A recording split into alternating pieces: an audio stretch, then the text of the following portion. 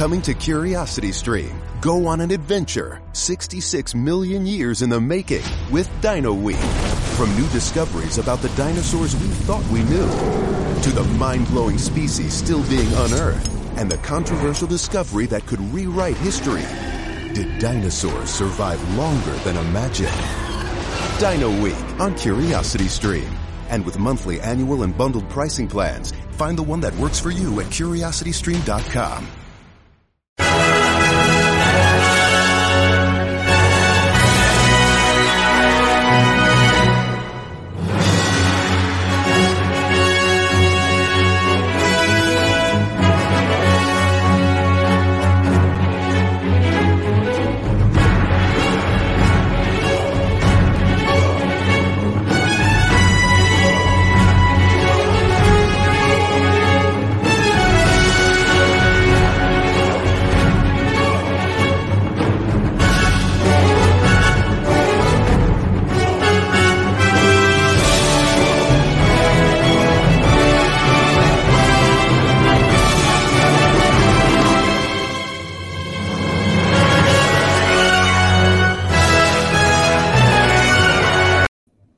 Hello there. How's it going, everybody? Welcome to the Pod Ones podcast. I am Luke, and yes, we don't have Char. This is Chase. Hello. Introduce yourself. Hi, I'm Chase. Close enough to Char. It's like a couple letters off. But no, I am a fellow Star Wars TikToker. You can follow me at Forwardintotheblack, as it says right there. I talk about lots of interesting deep dives into Star Wars and also lots about the starships and stuff like that. But yeah, absolutely. Thanks for filling in. I appreciate it. Let's get into the episode, shall we? Let's do it. You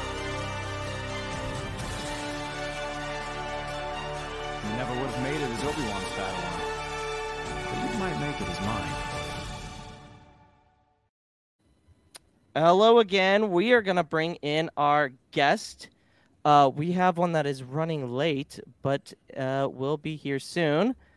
Camilla. Boricuawookie. Hello, Camilla. Hello. Camilla. How's it going?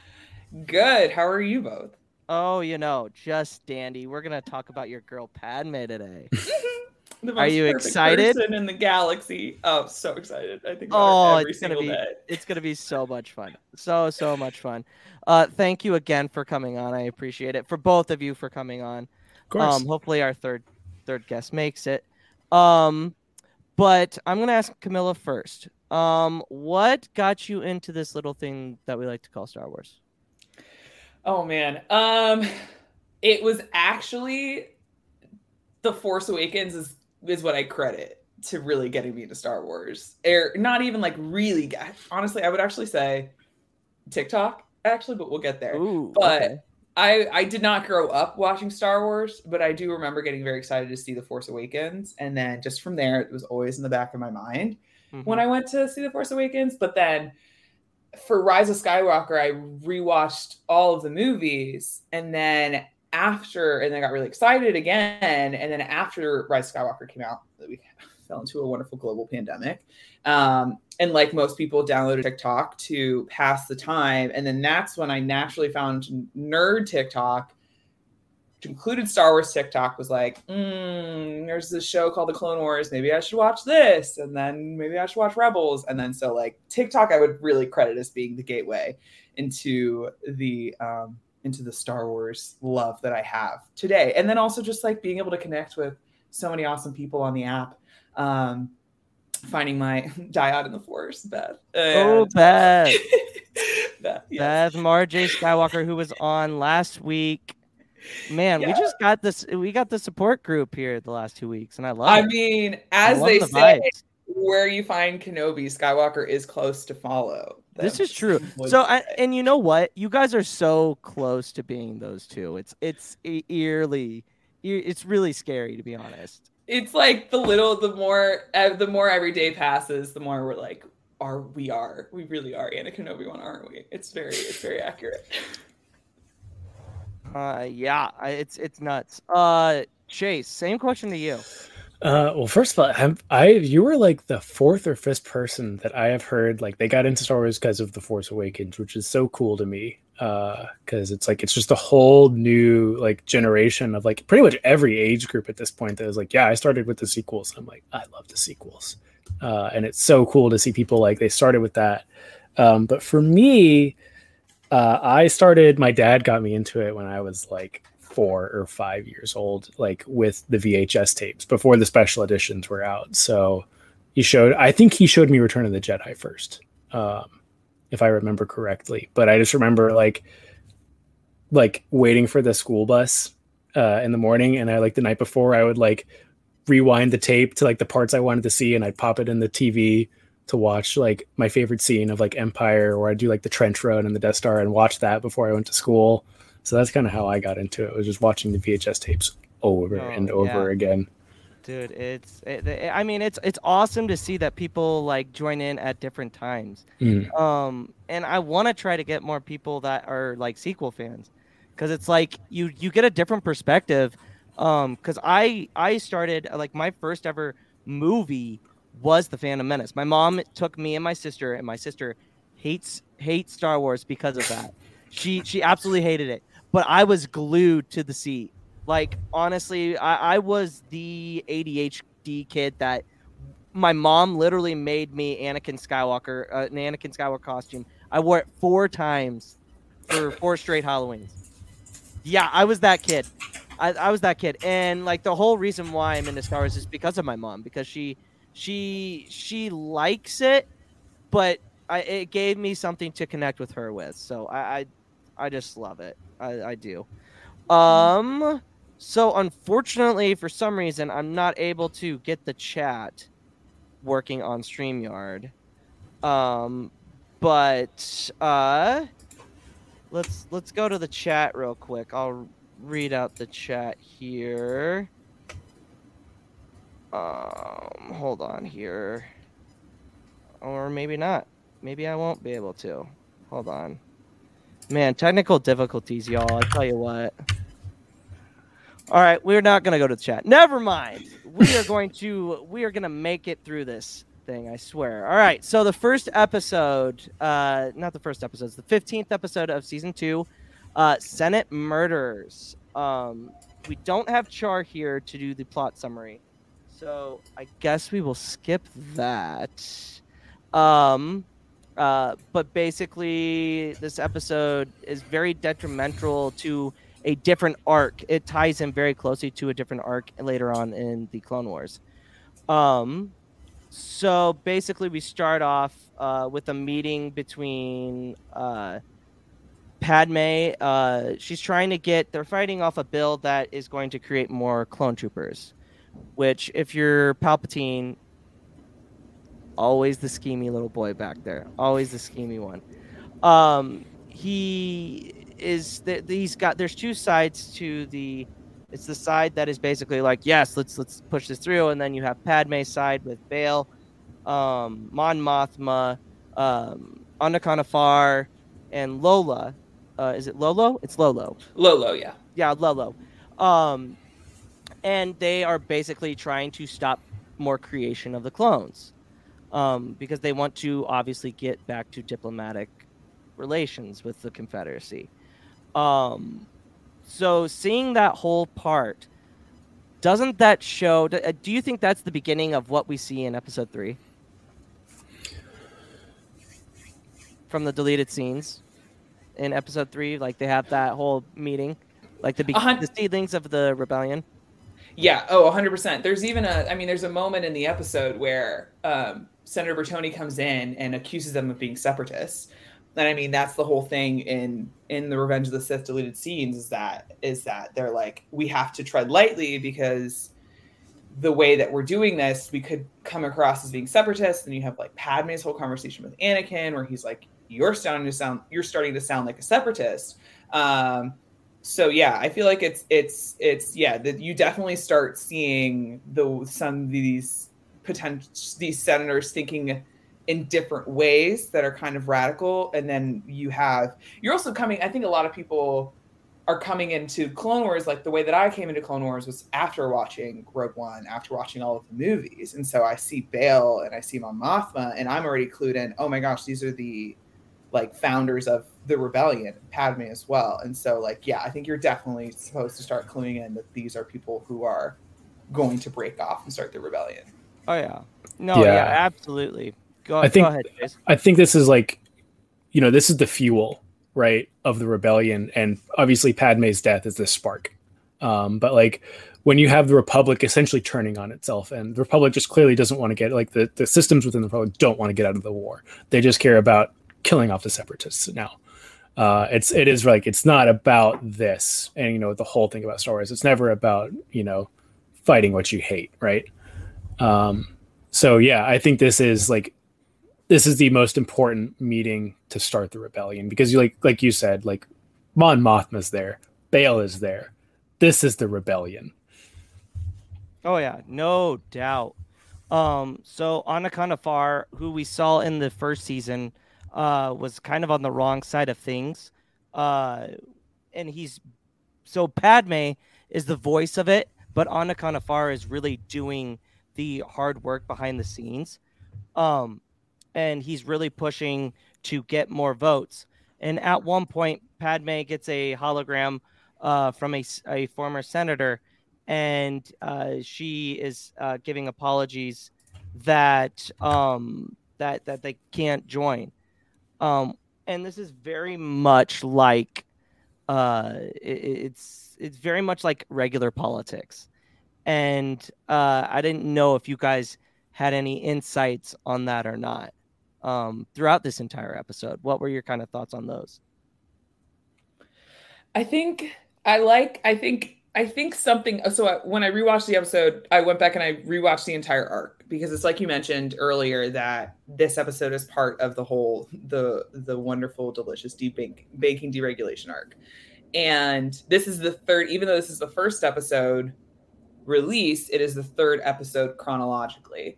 And I think that's why I think it's important when folks are, even if you're watching Clone Wars for the first time, but if you're revisiting it, to watch it chronologically, because when you look at this episode, you just have How long was Neil Armstrong actually on the moon? When did Europe start speaking English? Did Marco Polo really go to China? CuriosityStream is the streaming service for all things history, plus science, wildlife, and more. What's the real story behind the Mona Lisa? We've got that. What caused the collapse of Rome? We know. Where did we find mankind's earliest ancestor? Come find out. For the holidays, give the gift of curiosity with 25% off gift cards for your curious cohorts. It's holiday shopping season at curiositystream.com/gift. Why? Why? If you have T-Mobile 5G home internet, you might be hearing this Why? a lot. Why? Every time your internet slows down during the busiest hours. Why? Why? Because your network gives priority to cell phone users. Why? Good question. Why not switch to Cox Internet with 2 times faster download speeds than T-Mobile 5G home internet during peak hours? Okay. Stop the whys and visit cox.com/5G home for details. T-Mobile prioritizes certain T-Mobile phone users over home internet users during times of congestion. You can see how it's built off of what happens in the previous episode. And in the previous episode, it's that Padme gives her wonderful speech that's just the best speech in all of Star Wars. And you have, and I love that there's a shot after she gives her speech, you see Senator Anno sitting there, and he's saying, "Well done, Padme."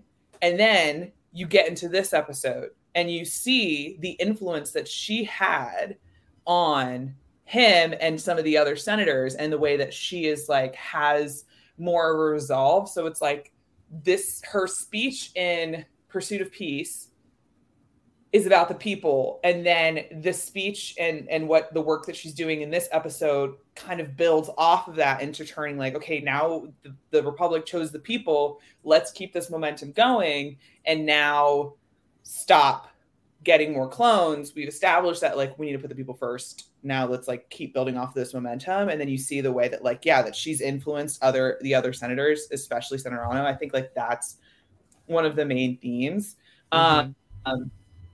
And so, yeah, I'm just a fan of when Star Wars does politics in general, because it's fascinating to me.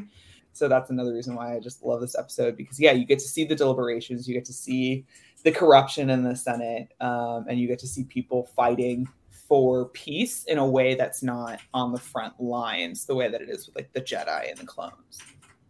Oh yeah. Chase, what are your thoughts? Yeah, I mean, I think it's very interesting how it all plays out, and I think it more ties towards the end, because I think this is a really good reflection of kind of how real world politics work.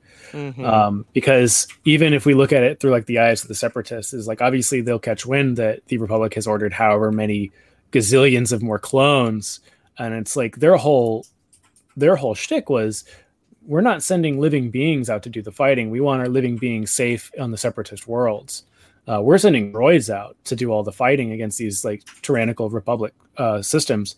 So that's just going to be, no matter what the Republic does, no matter how just they are, the separatists will be able to turn that against them and be like, you just ordered more people to be slaughtered. And it's like, yeah, like, even though we know what the story of the clones are and the Jedi are, and you have people like Padme within the Senate, it's not going to be treated that way on the other side. Oh, so. No, yeah, absolutely. Gonna just look at, I can see the chat now, but I can't pull anything out. I just want to shout everybody out. Brian with the beard, Carter, Car2D2, Xanatos, Aiden talk Star Wars topics, Chris, Star Wars lawyer, Beth, Mara J. Skywalker, thank you. She says Camilla. A lot of questions about Char. Julia is here. Thank you, Julia. X-Core, thanks for dropping. Harith, thank you. At one point, Julia said, "Regulate me, Daddy." So we might be having technical difficulties, but the chat is popping off this episode, and we are rocking and rolling. So we are hitting our stride. Someone put that on a shirt. Yeah, and then put Clovis on the. No. Yeah, just put Clovis. Regulate me, Daddy. So, like, to get back to Anno gives us a little insight before even the speech. He was talking about how Padme, when she was little, was even inspirational, and that pulls at your heartstrings. If we're gonna be real, like that, and to see what happens to him is just sad, just real sad. Padme gives the compelling speech, then Dichi comes out and says, very, very good speech. And she says, thank you. And he said, that wasn't a positive thing, because he's on the opposite side. And I don't even know what kind of species he is, but he's like very like high monarchy for sure. So then they go back to the chambers, which I believe are Bale's chambers, correct? In the Senate, or in Bale's office. I think so. I'm trying to remember if you see the because it's great, because you can see in like the different, like in Padme's office, she has a painting of the house, their like her lake country villa, and then like Bale has a painting of the palace on Alderaan. And so I don't remember if you see that in this episode or if you see it in Pursuit of Peace. But that was a little detail. I was like, oh, so cute. Look at that little home house. Julia is single-handedly like derailing the chat. She goes, Camilla, we have the same microwave. I love this. It's a great microwave. I do a lot of cooking and stuff with it. No, yeah, it's just the way how this is gonna go, and I'm here for it. I am here for it. So we get to see the Camilla had mentioned it earlier. The Kaminoan senator comes in. Bertoni, isn't that her name? And I think it's funny. Anaconda just is like, the only reason why you have a senator seat is because you created the army, which is true, because Kamino wasn't just because remember, Kamino hadn't been discovered until episode 2, and it wasn't known before then either, which is strange because it was at one point in the Jedi archives until Dooku obviously erased it. So it's very interesting to see that they are that they aren't in the that they aren't in before. That's for sure. And it's just great. Just Julia is just great. So she says that the diplomacy has failed the Republic long ago, and I found that very compelling because it's foreshadowing for sure. Did you guys get that kind of from this from that statement? It's kind of foreshadowing to the Empire. Yeah. I mean, I also thought about another line from Revenge of the Sith, or Padme is talking to Anakin and is like, convince the Chancellor to stop fighting and let diplomacy resume. And so I thought about that. And then also, I mean, again, tying back into the arc with heroes on both sides, it's like not that long ago, Padme tried diplomacy with Mina Bonteri, and it was going to work, but then it didn't because Dooku and Palpatine, interfered and killed Mina Bonteri and got the Republic scared with the Senate. So that happens first, right? Chronologically. Yes. Chronologically, yeah. Heroes on both sides, Pursuit of Peace, and then Senate murders. But it's like that's why I think it's like great to also when folks go back and are rewatching to have that context in mind, because it's like that line of diplomacy long ago, you still see like diplomacy failed not that long ago as well. Mm-hmm. It's like when they're writing the episode, maybe they didn't have set the episodes like Heroes on Both Sides. They didn't have that written yet, and so they're writing it in that sense. But like, it's like diplomacy failed long ago, but also a couple days ago when they didn't get to. They were so close to peace talks and then didn't get it. No, absolutely. And then we see after she leaves, ironically leaves, Anaconda, they all cheers. Anaconda actually kind of like drops the mic. He's like, this is a private conversation. It's like he's basically saying it's the Rhodium way of saying this is an A and B conversation. See your way out of it. and like she's like, well, all right then, and then turns away. And as she walks out of the office, they all take drinks, and Anaconda goes into like this heart attack and then dies. And like to see Padme lose this isn't the first casualty in the entire war that is close to Padme at all, which is interesting. It really makes her character. It makes the stakes higher throughout the episode because when they go in, so Anaconda dies, they have the funeral. Satine's there, which makes sense, but then doesn't make sense at the same time because it's like I feel like they put her in there because Anaconda was in the last arc of Mandalore. He was in the second episode of that arc. I actually texted Julia about this because I was like, "What the heck is Satine there?" And it's because, and so this is all because of Julia. This is all from Julia. Is that Rhodey is part of the Council of Neutral Systems? Okay, yeah, but they're not though. They're not really because they're on the Republic side after the episode Bombed by Jedi. But that's the thing. So that's the thing. I'm just gonna pull up the text from Julia and just read it verbatim. Yeah, it's a good idea. Okay, stand by. I think Anna was just the rebound after Obi-Wan. It's just so no.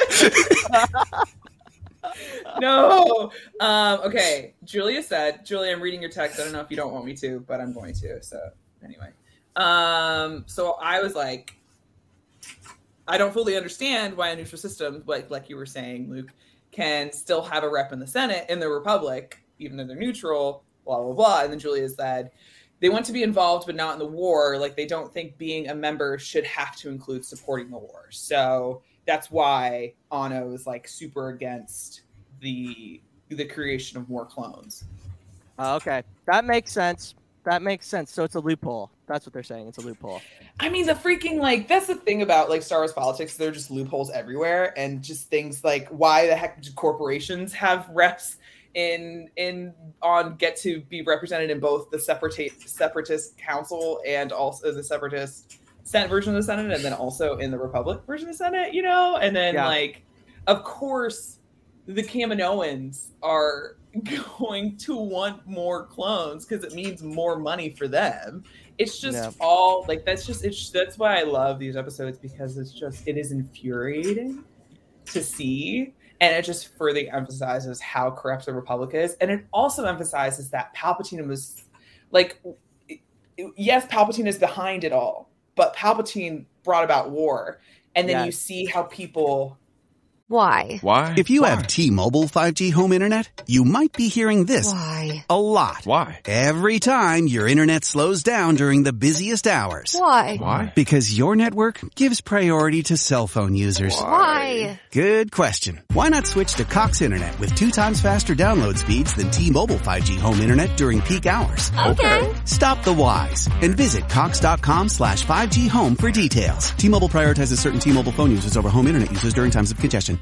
Discover a healthier, happier you with Veganuary 2024. Your health isn't just small potatoes, it's a big deal. So this January, you are invited to make a change that matters by trying Veganuary's 31-day vegan challenge. Switching to a plant-based diet reduces your carbon footprint and makes a positive impact for animals. Every meal is a vote for the kind of world you want to create. Ready to make a change? Sign up today at Veganuary.com. Vote for veggies. Use war to their own advantage. And it's like Palpatine isn't personally manipulating every single person, but every single person is, people have become corrupt, and Palpatine has given them an opportunity to flourish in their corruption. And so that's why, again, every time I watch this episode, I'm just so frustrated and annoyed and angry, but also like absolutely. And I mean, that's what makes Star Wars great, is that it can have the undertones and the underlining stuff of seriousness, because if you think about it, during that time in real life, like we were going through like the middle stages of two wars here in America, and that's what they drew upon. I mean, the first Star Wars was the rebels were the Viet Cong, and the Empire was America, which is hilarious to me, because it's like you think it would be the opposite. But like it's so interesting how they put in politics into an animated show, which is supposed to be for children, but has underlining tones of adult stuff. Like that's Star Wars for you, to be honest. Yeah, I've said this before, and I will keep saying it. It's like not just Star Wars, but also I think just like genre stories in general, sci-fi, fantasy, all of that. All these stories are mirrors reflecting back on the world itself. And when people deny that there are Star Wars in politics, that there is politics in Star Wars or all of these other real world influences, you are fundamentally missing the point, such an important aspect of what these stories are trying to do. So it's like, yes, you can escape into these worlds, but escape with a grain of salt, because the way that they help us, like, this is the thing. I read Bloodline. Ooh, good book. Really good book. Great book. I can't remember if I read it after the summer of 2020 and everything that was going on in our world, and the way, and like that's another like time when I was like really getting into Star Wars and really getting into the Star Wars world, and watching Rebels and watching Clone Wars, and it was like the way that Star Wars is just helping me make sense of what's going on in our world today. It was like so powerful and meaningful for me, and that's why I'm just like, if you take politics out of my Star Wars, like then you're missing it. You're missing the point. You just have the star. That's it. Yeah. We're going to be looking at a star for 7 or 8 movies. That's going to be, 11 movies. So that's going to be fun. No wars. No wars. Yeah. Exactly. Don't bring politics into my Star Wars. It's every video I've ever put on TikTok, will have at least one comment, don't bring politics into Star Wars. And I'm just like, all right, man. Sure. Did you watch any of the movies? It's just Did you watch Phantom Menace? Like, I would say half of that movie is all politics. I was about to say like, we could just go to like pod racing. Like, no, that was like a slave trade as well. Like, yeah, there's politics and everything. Oh my gosh. Casual. I tell you what, like, Star Wars TikTok can be the best and can be the worst, but that's for a whole nother discussion. So, as Anaconda is being taken back to Rhodia, one of the guards comes up to both Lolo and Padme and says that Palpatine wants to see them in his quarters. So they show up, and I can't remember who's all in the room, but I know it's Palpatine, Masa Amidala, Padme, Lolo, and Devo, Lieutenant Devo, who is basically the walking Napoleon. Straight up. Like, this guy has Napoleon syndrome, and he is Napoleon. Like, I swear Dave just looked at Napoleon and said, that's a Star Wars character. That's a guy. I got to figure out how to put him into Star Wars. And that's how he did it. Like, did anybody else get that vibe from Devo when they first saw this when they saw that rewatched the episode? Like, it couldn't have been just me, right? No. Yeah. Yes. It's the Napoleon. I mean, it is funny, like, for all the history fans. Like, Napoleon was like 5'7" or like 5'8". Like, he's like an average sized person, which is the funniest part. It's just he was always put next to like huge things, so everyone thinks he's really short. He's really not. But yeah, like, it's just one of those things. Like, I remember the first time I watched this, I did not like Devo, as like just a character that exists. Of like, this feels. When I first watched it, I was like, this is why people say it's a kid's show. And then like the second, like I rewatched it again today, and I was like, okay, he kind of grew on me a little bit. He's definitely like a comic relief, but it is one of those things, like, you can definitely look into his character a little bit more. As like, he is just, he is like status quo Republic detective, It's just, there's going to be a lot of people, no matter, and that dude's going to the Empire, like 100%. Like, and that's the thing is, like, we look at it as like, oh, he's just a detective. He's just like a guy with his data pads doing his job. And he really wants to get, he wants to figure out who killed this senator. But when you realize that he is so by the book and he doesn't want anyone interfering, you realize like those types of people will move on to the Empire. They will not leave. They fit perfectly. I think he fits perfect. Like I said later in the episode, he fits perfectly into the Empire. Mm-hmm. But when he states that poison is the politician's preferred method, like, it's so funny but so realistic, because it's like, if you want to do a coup, the best way to do it is like poisoning the leader. And I was just like, this is too real. Stop making it real, please. And did anybody else get that vibe though when he said it? I was totally getting it's a murder mystery. Like, that's what the episode is. It's like, yes, there's politics in it, but it is like, I love there are so many times that Star Wars is like, we're gonna do this but make it Star Wars. Oh, this but make it Star Wars. Romeo and Juliet but make it Star Wars. Lost Stars. Murder mystery but make it Star Wars. Senate Murders episode.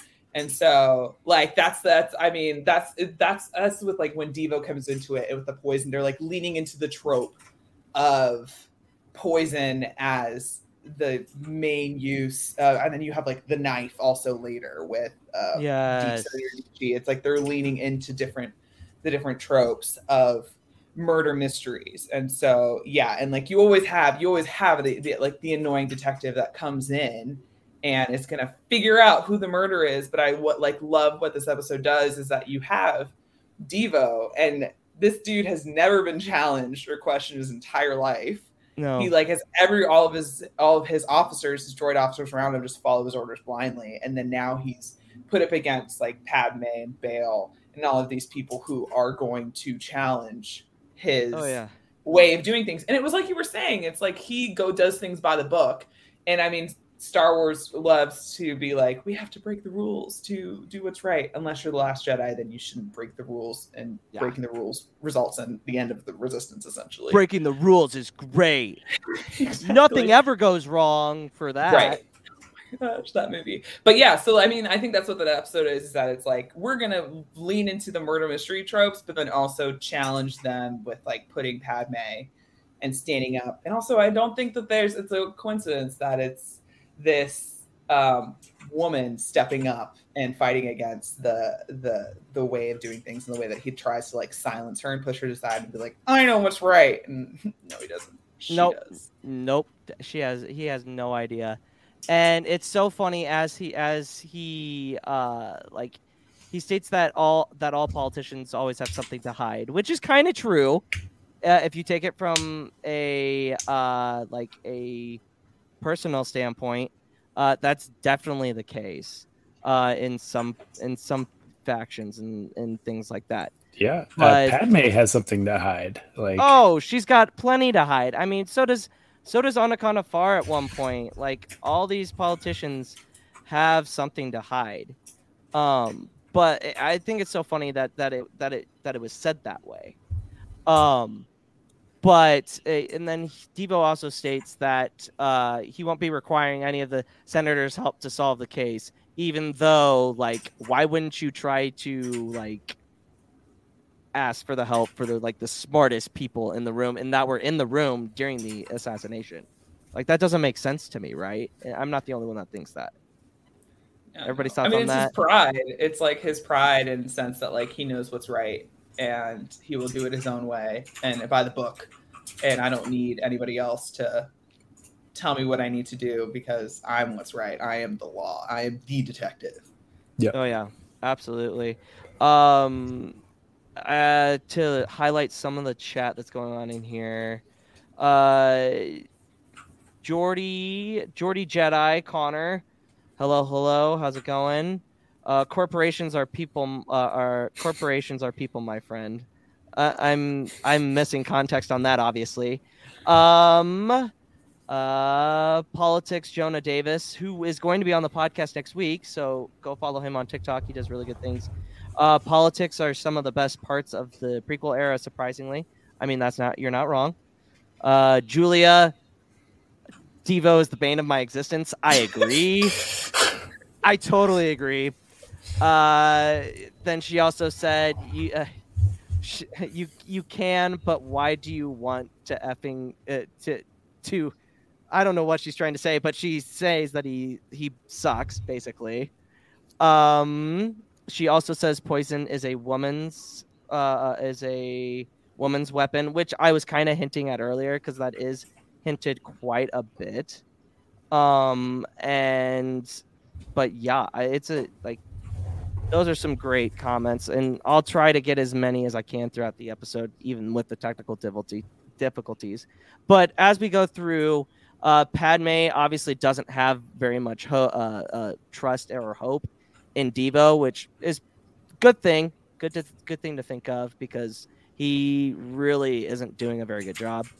And she also believes that they should delay the vote to investigate Anno's death because they have to do it to just be fair to Anno and to be respectful. Padme states Mon Mothma actually suggests, so Padme thinks that she can do it on her own, and Mon Mothma suggests that Bail go with her, which is perfect because now we get more of a Leia, like it gives Bail the chance to give Leia, like understand Leia going into the future, but also have stories to tell her of what her mother was really like. Thoughts on that dynamic? I mean, I thought the same thing when Padme is like getting into the thick of it and like pushes Bail out of the way before the crate almost squishes them both. I was just like, man, Bail definitely probably looks back on that moment when he sees Leia, getting into messes of her own. And it's like, oh, she's so much like her mother. Yes. And thinks about Padme. I was just like, oh gosh, I'm so sad. But no, 100%. Chase? Yeah. Anytime we see Bail Organa, like I think it's like such a magical thing of Star Wars that the prequels did bring is the leader of Alderaan, the planet. The first big thing we see in Star Wars, right, is Alderaan being destroyed. And so when we go back and we get these moments with Bail and we get these moments with people from Alderaan, it's something that like when you see Bail Organa and Leia's mother just at any point in time together, you are like, yes, It's all coming together. Like it's all like one continuous stream, and I love it. I hope he's in the Kenobi series. I really do. I think he will be. There's no doubt about that. Yeah. It's only a matter of time. But like I think you're gonna see him a lot, and we'll get into some Kenobi stuff because we do have Camilla here, and I want her thoughts, and we just got to get through this first. So and when Mon Mothma suggests that Bail go with her, Padme, being the strong-headed character, it's not just a woman trait; it is a character trait. We're all strong-headed at some point, right? She says, I don't need a bodyguard, but like Bail is very, very insistent and being like, I know you don't need one, but it's probably best if I come with you just in case something happens. Which is good because when they do end up going to they go to Dichi and Dichi informs him that he was following Anaconda, and Anaconda a couple of nights before had been at a meeting at the docks. So Padme and Bail go and they investigate. And all of a sudden they're encountered with the killer. And obviously the killer tries to kill Padme and Bail. At one point they get separated because Bail's not fast enough. Padme just is able to get out of the way. And at one point Padme gets really, really close to getting the killer. And she has to make a choice. Am I going to save Bail or am I going to go after the killer? And she makes the choice of saving Bail, which is obviously on point with Padme's character. She's always going to do what's right. Unlike Anakin. I mean, Anakin probably would have chose the same thing. Yes. 100%. But he would have been a lot more upset about not getting the killer. He would have looked one way, looked the other way, looked one way. Yeah, he would have. Okay. He would have tried to do both and been like, oh, no. Padme never looked. Padme doesn't have to think about it. No, Padme just goes for it. And I feel like that's a lot. That's where Luke gets his, like, he's a lot of his father, but there's some of Padme in him for sure. And I feel like this is one character trait that he gets from his mom. So Padme. I love how. No, yeah, I was just saying, I love how Bail is like, I'll go with you. And she's like, I don't need you. And he's like, I know, but I should still go with you. And then he goes with her. And then she's the one that ends up saving him. So it's like, maybe you shouldn't have come. Because absolutely. God my way. No, yeah. Chase, what are your thoughts on that whole exchange? I love it. I love like this whole idea of like, I think what the Clone Wars does really well overall is build Padme up to be so much more like Padme in the movies is fantastic. But I think as I'm going through the Clone Wars for the first time, like my favorite character by far is Padme. Like even in the second Thrawn book, like the Padme sections of that book are so good. Like anytime we get moment with Padme, I'm just like, what a great character. Oh yeah. It's like you like you said, you see both Luke and Leia in Padme pretty much every time that she's on screen. Oh no doubt. Absolutely. Yeah. It's amazing. I have to ask, have you read the Queen's trilogy yet? Or I guess the two. No, the ones by E.K. Johnson? No. I haven't, but here's my excuse. I got them for my girlfriend thinking that I wasn't going to like them. But I've heard such good things. I did buy them, so technically hers is mine. So, I guess we can make that work. And I know she doesn't watch this, so I can say this. I'm actually getting for her birthday, I'm having Brooke make the Queen's Hope cover on the back of a jean jacket. And then she works with kids with special needs, so I'm going to have her do something with like either like rainbow colors or autism, something in the back, and then have something. Yeah, it's a whole thing. Hopefully she likes it, but I know this is she like the doesn't one watch the episode. podcast. This is the one episode she's watching. I know she would be, and I'd be screwed. I'd be like, dang it. But if so, love you. But you're watching, so we're just gonna go there. So after they get back from the docks, they go to Dichi's office, and they find him dead. Dun, dun, dun. Like murder mystery. So like, and then I think Devo shortly after comes either into that office or goes into Bale's office, right? Yes. Yeah. I believe so, because Devo comes in and obviously actually he shows up at the docks, scolds Padme, does the whole Empire-esque thing, like there needs to be rules and regulations need to be followed, blah, blah, blah. And then they go to Dichi's office. Dichi is found dead. Mhm. Then it gets real interesting because it's like, all right, so the person that killed Dichi had to have been the same person at the docks. So who is it? I love Dichi's dead face so much. Yes. Just about. Camilla on that. Yeah, it's spooky. It's so spooky. It's scary. It's like, Spooky. you were not ready for it, and then it happened. And it was like, yeah, it definitely. They were like, we're like murder mystery episode for sure. No, yeah, and you can definitely see that Padme is a better investigator than Devo. She's better at everything than everyone. No, yeah, absolutely. You could make this whole episode like a dinner theater. Like You could. Absolutely. So then, like we said, we get Empire vibes from Devo for sure. Yeah. Empire vibes from Devo all day.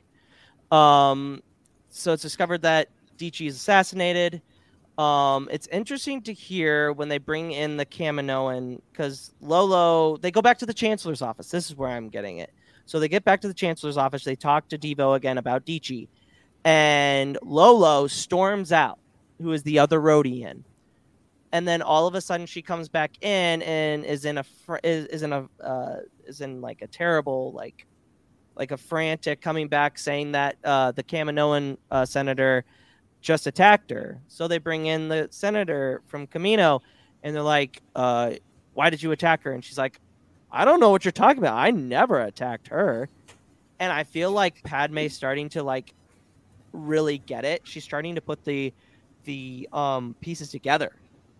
Like right at that moment, but it really starts to click when Devo talks to the Kaminoan senator about how the Kaminoans produced the poison that killed Anaconda, and like that's the real thing that gets Padme is like, but like Lolo was there too, and Lolo drank, didn't you, Lolo? And then she like is like, crap, like. You did it, didn't you? And then like Lolo's like trying to justify everything, and it's like, girl, stop trying to justify things. Like, you're not in the right here. You're never gonna win this. And Padme just waits. So she gets taken, and Padme's like, all right, here we go. Like, you think you got it? She like gives her a nasty right hook. And I'm like, that's Leia. That's Leia right there. Like, that's where Leia gets it from. Bada bing, bada boom. I was like, you could have knocked Mike Tyson out with that. Thoughts on that whole, like, scenario that happens in the Chancellor's office? Yeah, it's like, it's when Lolo's talking about how she's like, Anna was weak. He let war come to our world. And then Padme's like, he was sorry. And Lolo's like, he was weak. And I think it's interesting that you see the two of them and their like reaction to Anno trying to redeem himself for his actions and the way that Padme is. I mean, it just comes back to the fact that she's a naturally very compassionate, forgiving person. And that it's a rarity that you don't see often in a lot of characters. And again, it's something that you see in Luke so clearly. Yeah, so that's like such a beautiful Padme trait that we see in Luke. So yeah, it's putting these two people against each other and their perspectives on this person who made a mistake that had very real repercussions to other people, and one person chose to forgive and trust that as they were trying to redeem themselves and like still do right despite their mistakes, and another person couldn't let that go, and it ended up costing this other person Anno his life. And then also here in Key West, we were out before it was in. In this open and inclusive paradise, you can be yourself, make new friends, and savor our live and let live vibe. With LGBTQ plus friendly accommodations, our legendary nightlife, and year-round activities and events, it's always a good time to come as you are. Key West, close to perfect, far from normal. Life insurance. What's your excuse for putting it off? Can't afford it? Too much hassle? Think your work coverage is enough? There's a lot of excuses for putting off life insurance, but one big reason why you shouldn't.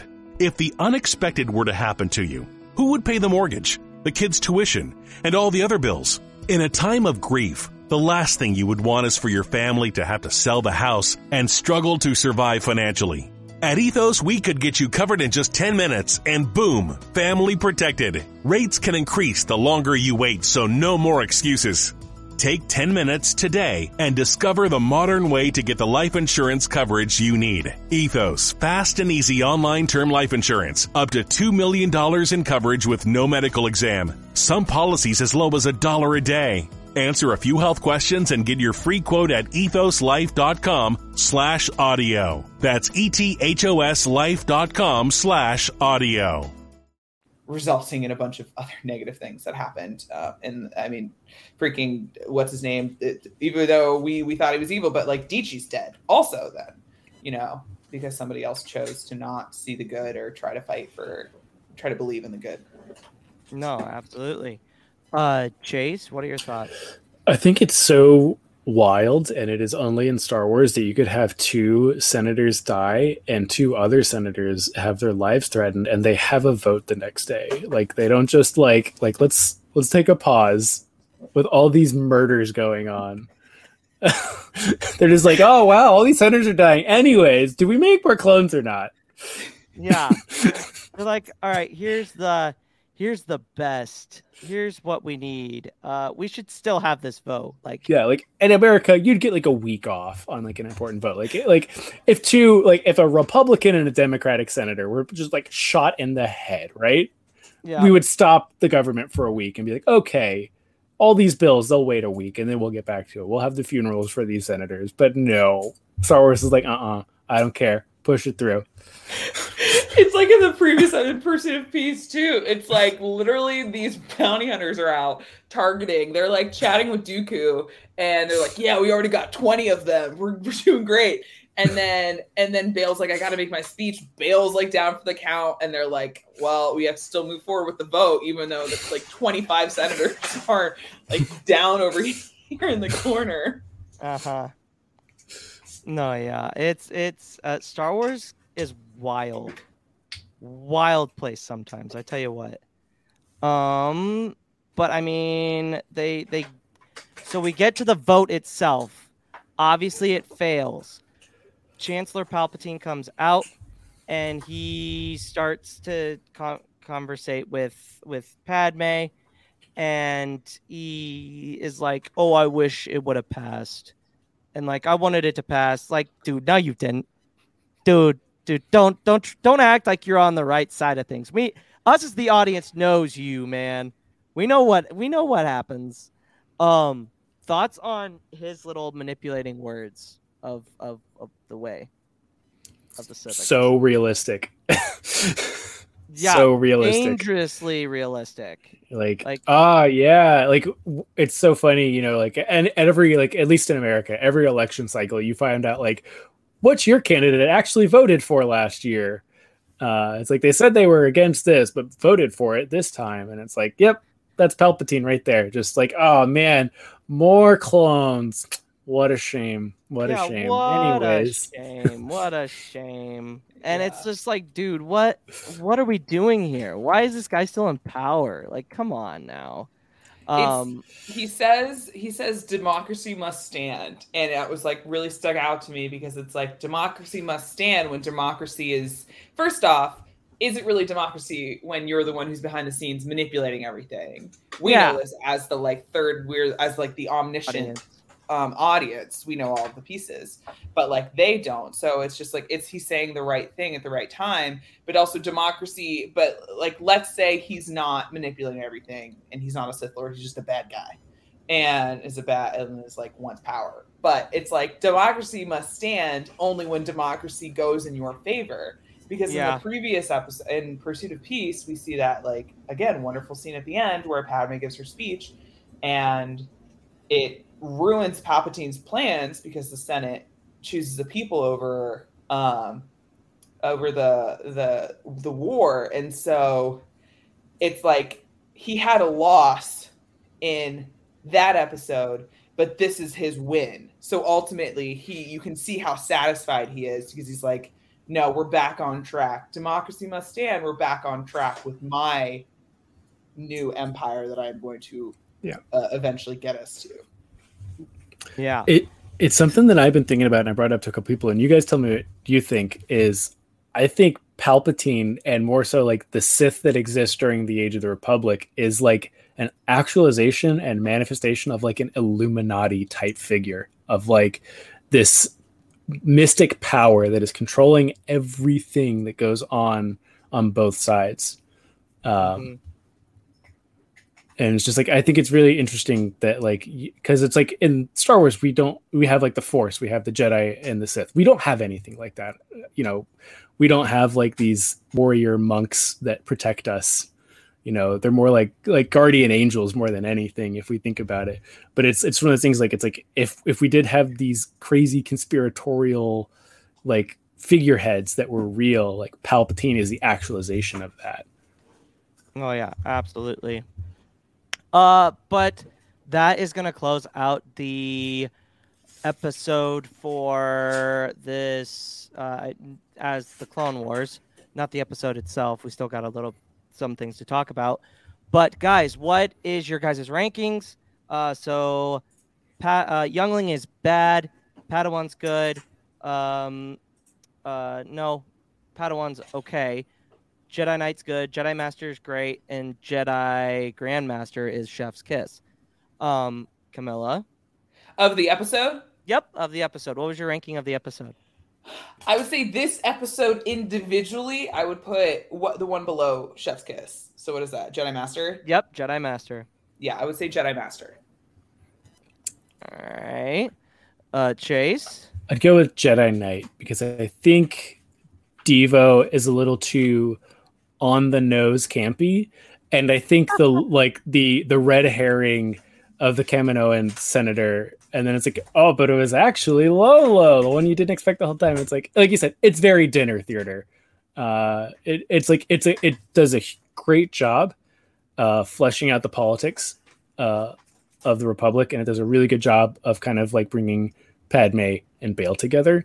But all the other fluff in there is just it's a little cheesy. Like I said, it's a little dinner theater, but it's fun.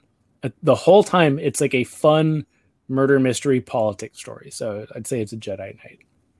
I'm gonna have to say I'll go with Camilla, Jedi Master, just because it does build on Padme's character, and it really, really helps that way through the prequels. That would be my guys in the chat. I know I can't throw your guys's thing, your rankings up, but I can read them. So Jonah Davis says Padawan, which is surprising. Jedi Knight for Harith, Knight for Carter. Char also states Jedi Knight. Grandmaster for Beth. I will get to all of them later in the chat. But I do have a little clip of Char doing the plot summary. So I'm going to play that real quick. Hey everyone, obviously today I am not on the show because I am in North Carolina with my girlfriend's family, so I'm trying to spend as much time as I can with them. But that's not going to stop me from continuing my segment, which is 3 interesting facts about a certain Clone Wars arc. And before I do this, I saw a few faces in the live stream earlier that I want to mention. I saw you, Chase, at Forwardintotheblack, and Camila at Boricuawookie. I just want to let you guys know I love all your content and I love you guys. So thank you for taking my spot on today's show. Anyways, let's get down to business. Are you guys ready? I know Luke's like doing the voice. I'm like, okay, ready? Oh, it cut off. Why did it cut off? I'm on the edge of my seat. It wasn't on the plot. It wasn't the plot summary. It was the other one. Well, I mean, we were about to get 3 interesting facts, and then it cut off. So I'm not gonna be able to sleep tonight because I'm gonna be thinking about what those facts are, but we didn't get it. I don't know, man. We'll get them. I might post them separately. We'll see. But let's get into Star Wars news real quick.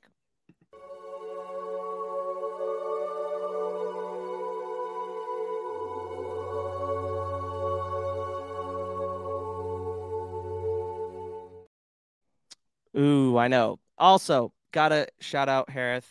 Thank you for doing that. Thank you for doing all of the things for the podcast, the intro, the outro. Really appreciate it. So let's look at our first topic. So we got some casting news from Ahsoka. I'm not even gonna try to say her name. Ivana. No, maybe I am. Ivana Sakano. Did I say that right? Maybe? No idea. Sure. Possibly. I think so. Ivana Sakano? Yeah. Has been cast in an undisclosed role. Who could she be playing? Element 7 believes that he could be playing Admiral Aralani, which, mommy, sorry. Did I say that out loud? Oh, sorry. Honestly, it would make a whole lot of sense because Thrawn is going to be a big part of the show. Who do you guys think she could be? I think Aralani's a really good guess. If it's an undisclosed character, I don't think it like negates the fact that it could be Aralani, but I think it will be a new character. Yeah, I would be down for a new character as well. It's like Aralani. Yeah, it's like it would be sick to see Aralani for sure. Mm-hmm. But like I said, mommy, sorry. You cannot dispute that she's a baddie. I don't know. I'm just gonna get off that train right now because it's not gonna go very well. But Aralani, like, I think it could work because, like they said, like it's being reported, like it's very hush hush on who that character is that she's gonna be playing. So I'm very, very interested to see who she's gonna play.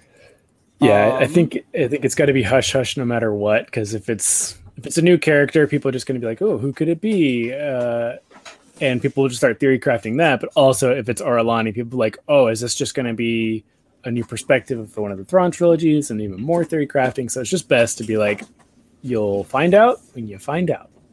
Yeah, I love Julia because she like hasn't read all of Thrawn and she's just getting into it, and she's like, I think Nuchis is her thing, who she's gonna be, which could be very, very interesting and very, very true. So we just got new. We're gonna get into High Republic stuff now. We just got new covers, special edition covers. Yeah, baby. This makes my heart hurt. This hurts me. This hurts my heart more than anything else in the entire world. And I put up hold on. Bounty Hunter. Oh, what's look up? here. It's Char. Hey. Hi. Give us the 3 interesting facts. Did you not? Were you not able to pull it up on the? No, it stopped. It stopped halfway. Really? Yes. Oh no! I sent you separate videos. I told you. I sent you them in separate videos. This podcast is falling off the wheels. No, We're it's never not. gonna get back. Trust me. But I told you, like, that first one was just to like say like my reasons why I wasn't there, and also just to say thanks to Chase and Camila for we got hopping that into my part. spot. We got that part, and then it cut off. Okay. Well, did you at least get the this plot summary video? I Nope. no, I Nothing. couldn't. We got get why anything. you were gone. StreamYard's being weird today. So All right, Luke. Well, I sent you another. I sent you a plot summary, so I guess you just get 2 today. All right. Yeah, Let me read it. yeah. All right. You guys ready? Right. I know Yeah. it's so late. I never read plot summaries this late into the live stream, but hey, here we go. Ready? uh-huh. War on many fronts. While battles are fought by clones in the field, a different war is waged in the Galactic Senate. As heavy losses add up, a group of senators led by Halibertoni of Camino propose an escalation of troop production. Is someone laughing? Senator Padme Amidala, recognizing that more troops will only prolong the fighting, works tirelessly with her allies to introduce a bill to cut down military spending and stop the creation of more clone troopers. There you go. Okay, 3 interesting facts. Go. And then, okay, I know. Hold on. Ready? All right. All right, ready? Yeah, go. 3 interesting facts about a certain Clone Wars arc that you didn't know about until now. Part 3, the Senate Murders arc. Fact 1, the Senate guards have a new look. During the arc, we see several Senate guards behind the Rodian we see give a speech at Anakana Far's funeral. The guards in the show had plumes on their helmets and capes on their armor, and they didn't have this in Season 1 due to it costing too much to animate them. Fact 2, Mon Mothma's appearance. Senate Murders was the first episode to be produced featuring Mon Mothma, even though in the Clone Wars chronology she is featured in the Duchess of Mandalore episode. Fact 3, the beverage the senators drink is a Naboo product. If you look closely, the wording is very small, but it's written in French, Domaine de la Maison sous de l'Arc, produce of Naboo, which if you translate that into French, it means domain of the house on the lake. And there you have it. Those are the 3 facts. I tried my best. Coming in clutch. That's amazing. Now I want this drink. The house on the lake. Kylie's What gonna a come say hi. Great name. Hi, Kylie. Hello. Hi, Kylie. They're saying hi. Hi. We have derailed, and I love it. But Char, are you staying with us for the rest of it or no? No. I'm actually. Did you hear that? Okay. Yeah, go have a mark. Who wants margarita? Hey, Gotcha. get out of here! Get out of here! Get out of here! Star Wars only. All right. Yeah. Anyway, Thanks, Char, for popping on. No, I'm not gonna be staying for the rest of the time. But all right. At least I got to say hi to you guys. Yeah. Do my segment despite the fact that I couldn't be there. So, Good. We'll talk thank you to so much, later, buddy. All right, I'll see you later. Yep, See you, later. Char. All right. Well, at least we got that. That's entertainment. That's fun. That was great. This is probably the most hectic podcast we have had, and it's probably going to be the best one, to be honest. But anyway, back to Breaking Our Hearts. Camilla, thoughts? I hate it. I hate it here. I hate it here. I'm just like, we had Starlight Beacon for like a year. Like essentially a year. Because I always get confused no matter how many times I look it up, I always forget. It's phase 3, right? Of wave 1? Or is it wave 3 of phase 1? No, it's phase 3 or no, wave. It's wave 3, I believe. Chat, let me know if it's wrong. We'll change it later. I mean, obviously we can't change it now because we're live, but whatever. Either way, it's the first phase. No, it's phase 3 of wave 1. That's what it is. I got it now. Chase hasn't read the Rising, is reading the Rising Storm right now. So we can't really get into any of that. But obviously seeing this, we know Starlight Beacon is not going to survive. And I mean, that's going to be an awesome cover. They just released that you're going to be able to get it. I think pre-orders start on the 6th, so Monday. And it'll actually come with you'll get it signed by Claudia Gray. Wow. I know. So I might have to fork up the money for that because I love Claudia and she's one of my favorite authors in Star Wars. Even though I haven't read Lost Stars. I know Harith has been harping and Carter have been harping on me about it, but I really like this cover as well. This is going to be the one that's just the regular cover. But I enjoy that as well.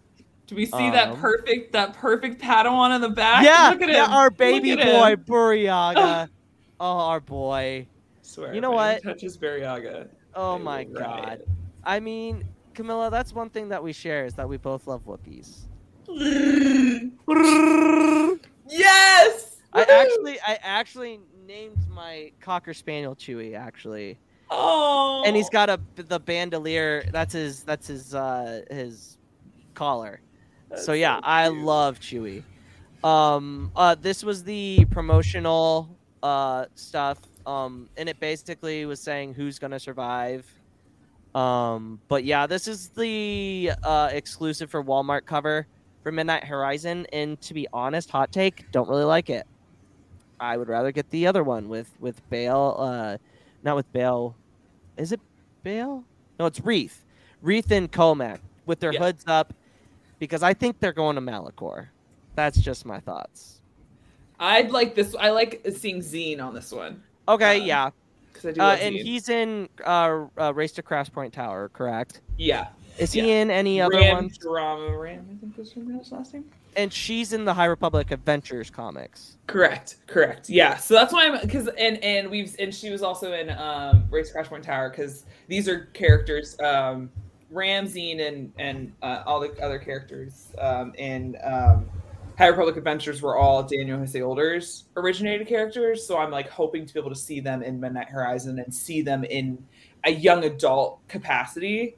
Because, but I'm also nervous for that, because the wonderful thing about the High Republic Adventures is that it's like so wholesome and so just like fun, and it's a nice brief reprieve in the midst of all the chaos and tragedy that is the rest of the High Republic.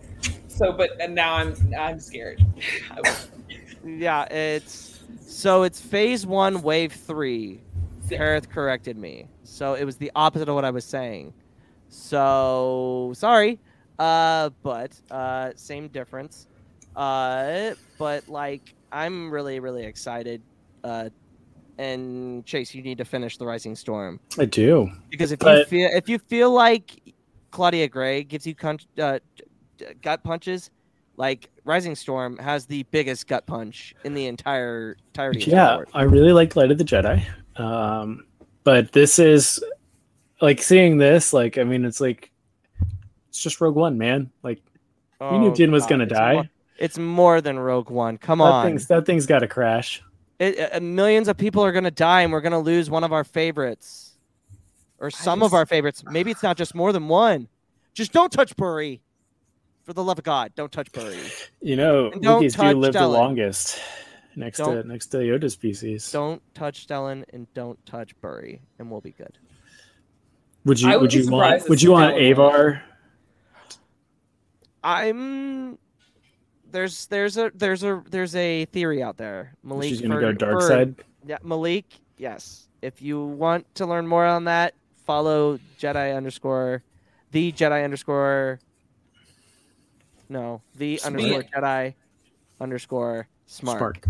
To learn more about Avar, because he's up on the comics, and there's some stuff in the comics about Avar, and she's there's hard to believe so far, but I haven't gotten that far, so we'll see.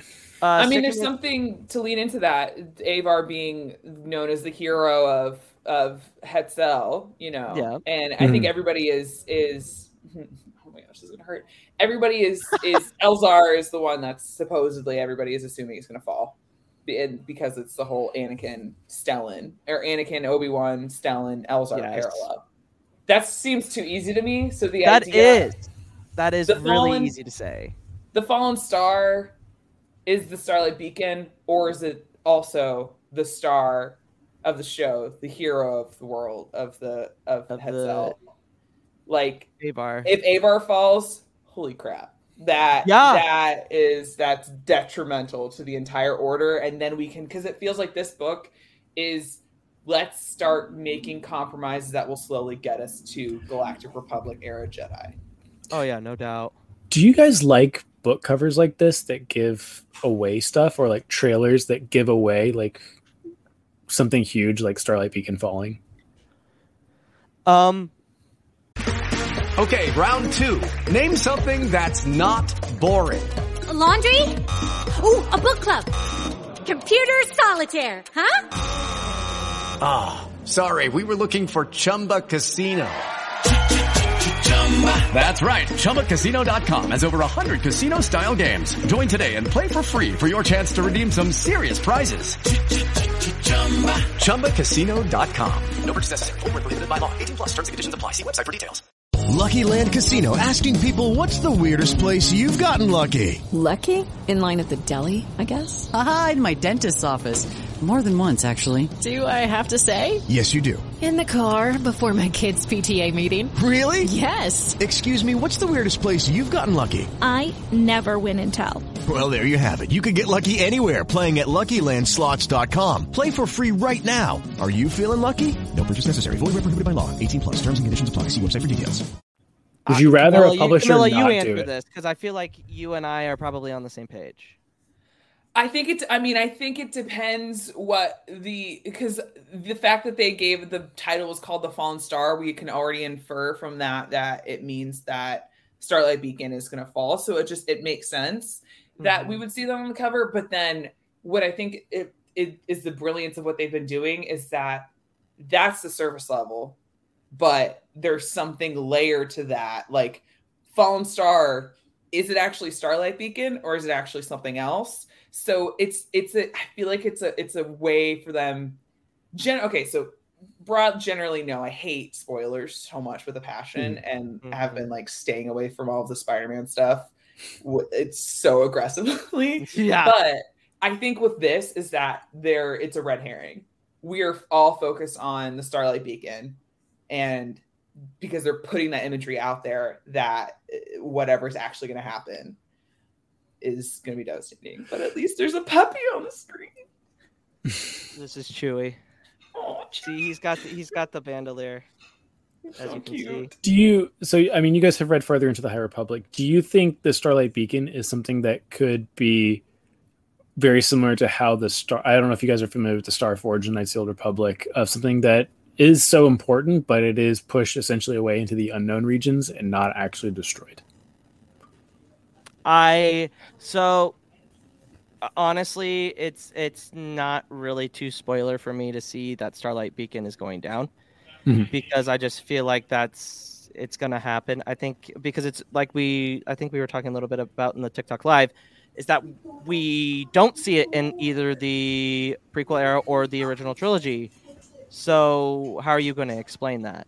The only way you explain that is something happens to it. Yeah. And I feel like that's the more logical thing. So seeing it in like in that time, it's like eye-opening, like holy crap, they're actually going to do it. But then again, I see who's writing it, and I'm like not surprised at all.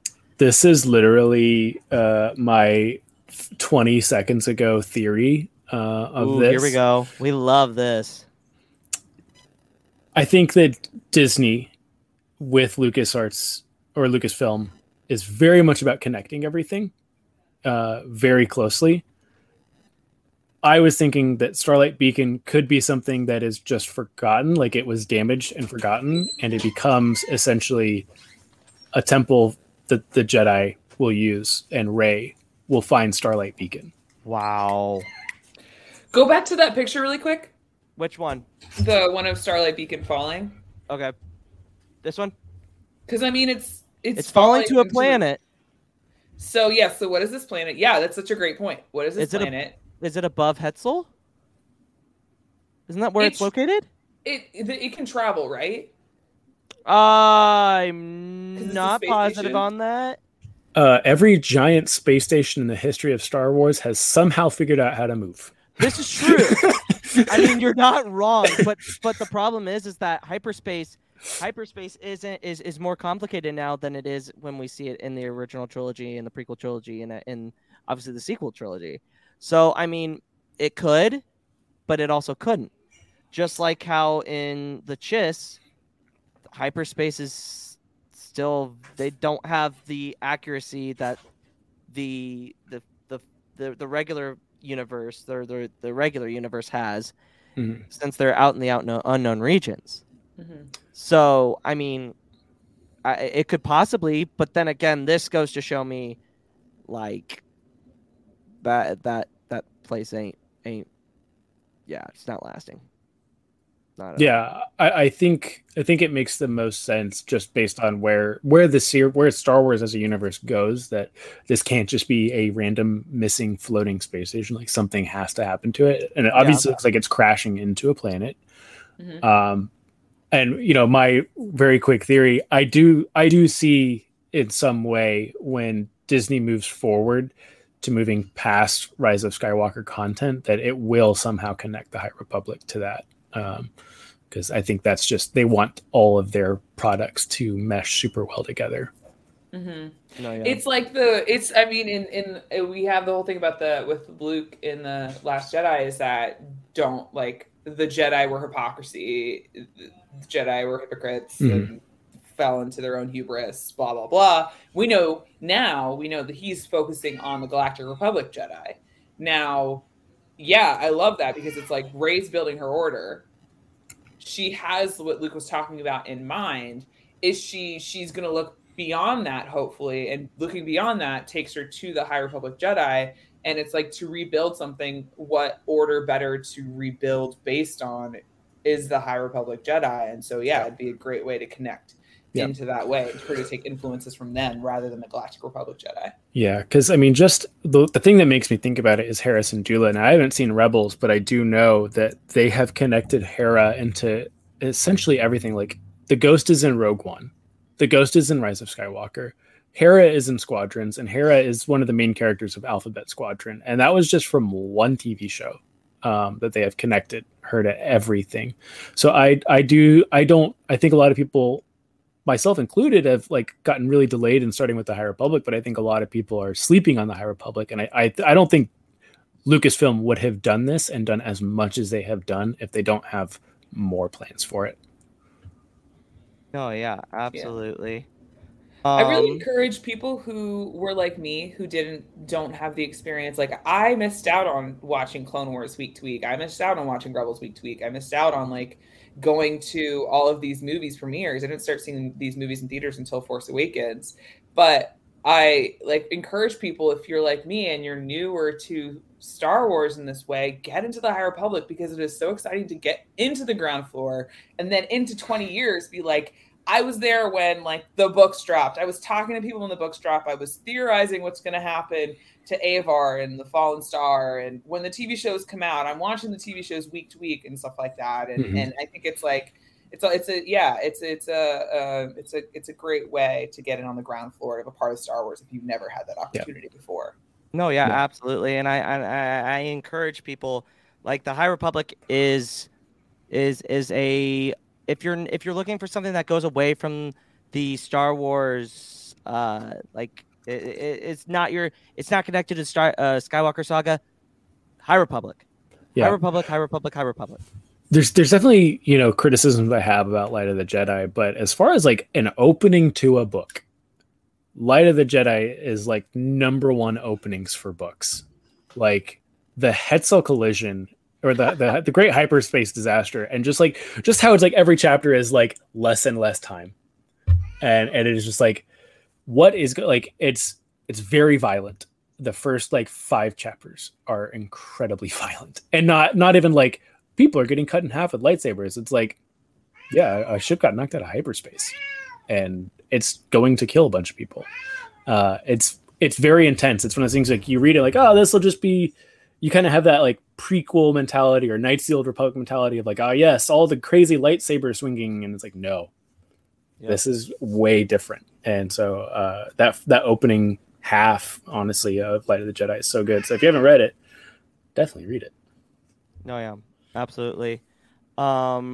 Quickly, Tempest Runner is getting a hardcover. Lorna D is a mean lady. I will not hear anything of it. No, Malik, she cannot be saved. If you are in the chat, she cannot be saved. You cannot save her. I don't think any of the Nile can be saved. No. Like, he is just, he's hell bent that he can save every like bad female, any bad character.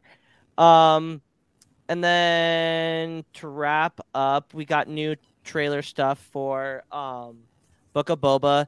Ming-Na Wen stated that both Boba and Fennec Shan they're very much like anti-heroes. I feel like we saw that coming because the Mandalorian kind of told us this. Am I wrong? No, I think you're right. I don't think Boba Fett will ever be a good guy. I don't think he will ever be a bad guy. I don't think you're wrong. Oh, wait, hold on. Let me put on the char mask. Boba Fett is the best. You can't say anything bad about Boba Fett. He's literally the epitome of Star Wars. Yep. No, I don't think he will ever be considered evil. No. But I don't think he will ever care about the rebellion, the resistance, or the New Republic, and he will be Han Solo if Han Solo didn't care about the rebellion. He will only care about himself, his money, and the people that have the same goals as him. And it's one of the things I could totally see at the end of Book of Boba Fett, he turns on Fennec. Wow. Interesting. And then finally with Book of Boba stuff, we are going to get the backstory of how he escaped the Sarlacc pit, which is exciting because that's been on everybody's mind since 1983. Is he dead? Is he not dead? And then we get the revelation that he's alive in Mando 2, and we try to figure out how he survived. We have a legend. Don't we have a Legends? Yeah, he connected his consciousness with the Sarlacc pit. Duh. What? That's not real Legends, is it? It's a very broad generalization, but yes, there's something very similar. Yes. Okay, I'm gonna freaking Legends. I'm gonna have to. This is why I can't get into Legends. I'm sorry. Why not? It's great. It just pulls me. Some of the things that they can do just pulls me out of it. So good. But your guys' thoughts on the Sarlacc pit? Happy we're getting it? Here's the thing. I love that Char's not here to talk about it because he'd be busting. He'd be just like, oh, I'm so excited. I'm so excited to see how he did it. I'm going to be honest with you. I couldn't have cared less about Boba Fett. Yes. Until his episode of The Mandalorian. Bam! And you know what? That doesn't invalidate you, Camilla. It doesn't. You are a true fan. It's shocking that people can be a fan of Star Wars and not care about Boba Fett, right? How does that work? No. I mean, I'm very excited for Book of Boba Fett. I am more excited about Fennec Shand. This is 100% true. But I don't feel any strongly either way about getting to see him getting in and out of the Sarlacc pit. I just want to see more of his fight scenes because I loved how he they talked about it, how in his fight, how he worked in his culture and his background into his fighting style. And you can even see that kind of in the trailer.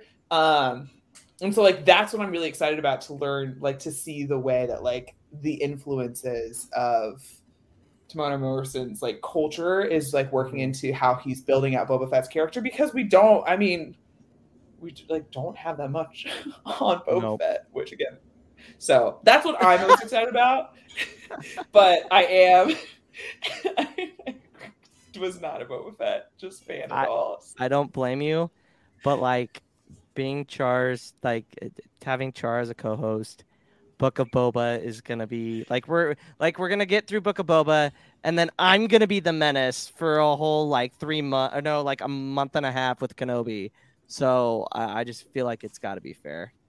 Yeah, Jace.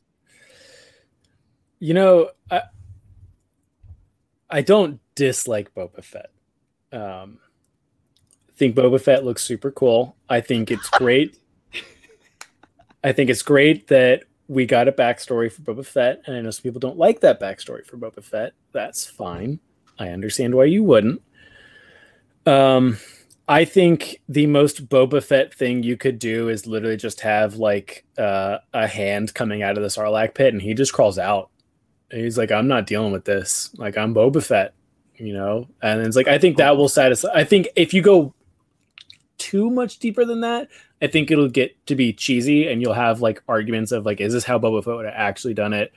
We have arguments like that all the time on TikTok. What else? I is know. new? The only thing I really want is I want the dinosaur that he's like riding on in the holiday special. A mythosaur? Yeah, he should be riding that almost the entire series of Book of Boba Fett. They need to incorporate as much as the holiday special into the Book of Boba Fett as physically possible. Honestly, if they just kept the animation style, I'd still be behind it. No, yeah. But guys, that's going to wrap up this amazing episode. Let's get a little bit into the chat here. We're a little behind because I can't look at the chat on StreamYard, so that's great. Tails, I'm trying to catch up. Beth says Sarlacc Pit POV episode when? Interesting. Could be an interesting one. I mean, side note, I wouldn't be surprised if you get a Sarlacc story in the Return of the Jedi from a certain point of view. That feels like 100%. Just the Sarlacc just hanging out, and then I'm gonna just eat. Sarlacc Pit is like, no, another week wait. Darn it. They never taste good. Here's the question that I'm actually genuinely curious about as far as like Disney's creative decision making.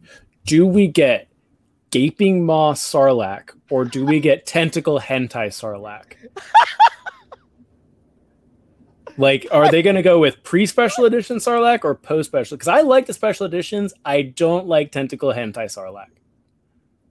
I don't think I know the difference. I have to look this up later. Oh, the original one, it's just a hole with teeth. It's just a gaping maw with teeth. That's the original Sarlacc Pit. In the special editions, it's the beak and you know what those tentacles do in anime.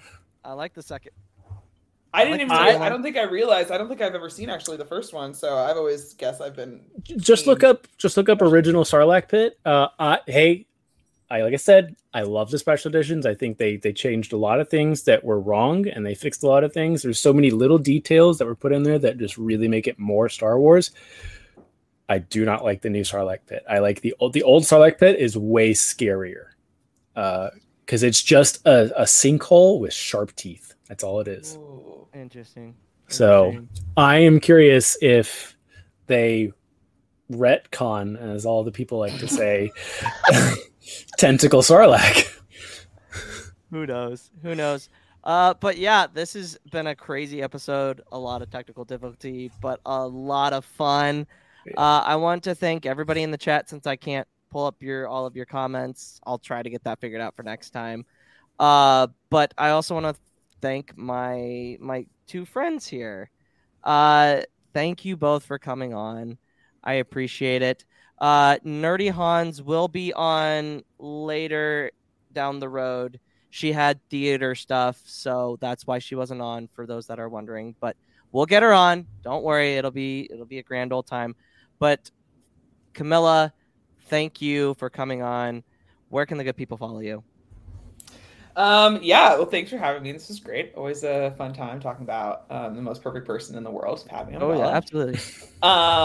You can find me a couple places. First, you can find me on TikTok in two places. The first place is my personal page, which is Boricuawookie, which you can see under my name.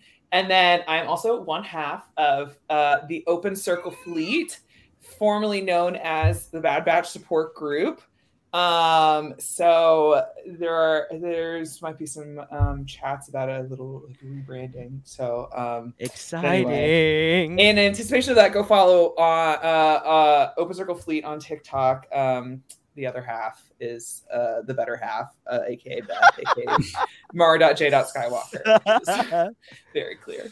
And then finally, I also have a Star Wars narrative podcast called Beings of the Galaxy that tells the story of the beings in the background and how they're the heroes of their own story throughout Star Wars. So you can find that wherever podcasts are streaming. Also on Instagram at Beings of the Galaxy Pod. And that is me.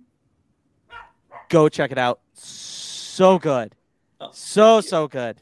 Thank you. Beth also said the most perfect person in the world. Padme Amidala, Camilla, you're Anakin is showing. It's like Camilla is Anakin in many ways, and one of those is being absolutely, completely, unapologetically in love with Padme Amidala. Yeah, she's a simp for Padme. There's nothing wrong with that. Nothing wrong with that. Chase, where can the good people follow you? And thank you for being my co-host for the night. Oh, of course. I was super glad to do this. Thank you for popping in. But of course. Yeah, you can follow me on the TikTok at Forwardintotheblack. I just hit the 2,000 mark, so yeah, a little dancey dance. Yeah, so I will probably start streaming on Twitch under the same name at some point. So if you like spaceship simulators and me holding onto joysticks and looking deadly into this, just deadpan into the screen and being like, "Yep, shooting rocks." Yeah, I'll probably start doing that. But yeah, TikTok's the number one place you can find me. And I have a question for you guys. Speaking of Anakin and Padme, I do believe the Jedi Masters forgave Anakin for all that he did. Would Padme forgive him if she would have become a Force ghost? Oh, Camilla, take this. Yeah. Yeah. This is the end of the. Are you saying? Wait, are you saying after like Return of the Jedi? Return of the Jedi, like on Endor, Padme is there, and Anakin's next to her. How does Padme, as a Force ghost in alternate Star Wars reality, how does she feel? Yeah, Padme's the first one to forgive him. I think she leads the charge. I agree, but think about it this way. Padme also knows that Leia is her daughter and that Anakin blew up a planet. That's kind of bad. But then again, she did say at the end of Revenge of the Sith, they're still good in him. She was the only one that we know as of right now in canon that believed that there was good in him besides Luke. So I mean, the thing is though, is that just because you forgive someone doesn't mean you absolve, like condone their actions. You know, like the two aren't the same. But yeah, she definitely forgives him. Okay. I mean, I'm with you. I think it's a more interesting conversation. I think they have a chat. Oh yeah, absolutely. I think the Jedi like unequivocally forgive Anakin. Of like they understand fully this is the dark side's doing. We should have paid more attention, blah blah blah. It's on all of us. The Jedi don't want to place blame on any one person because they're so much better than all of us. Padme is a down-to-earth human being who got screwed over more than anyone in the universe. So I think she comes back as a Force ghost and is like, she's on Endor and she's like, yeah, look, it's her son. We need to talk. But you guys can follow me at the Padawans Podcast on TikTok and Instagram. You can follow me on Twitter at Padawans, I believe. And then at the Padawans Pod on Instagram. Go follow Char on TikTok, CharCharJ. But guys, that is going to be an episode. Thank you all for coming. We will see you next week. And may the Force be with you. Bye. Okay, round two. Name something that's not boring. A laundry? Ooh, a book club. Computer solitaire, huh? Ah, sorry, we were looking for Chumba Casino. That's right. ChumbaCasino.com has over 100 casino-style games. Join today and play for free for your chance to redeem some serious prizes. ChumbaCasino.com. No purchase necessary. Void where prohibited by law. 18+ terms and conditions apply. See website for details. Hey guys, it is Ryan. I'm not sure if you know this about me, but I'm a bit of a fun fanatic when I can. I like to work, but I like fun too. It's a thing. And now the truth is out there. I can tell you about my favorite place to have fun. Chumba Casino. They have hundreds of social casino style games to choose from with new games released each week. You can play for free anytime, anywhere. And each day brings a new chance to collect daily bonuses. So join me in the fun. Sign up now at ChumbaCasino.com. No purchase necessary. VGW Group. Void where prohibited by law. See terms and conditions. 18+.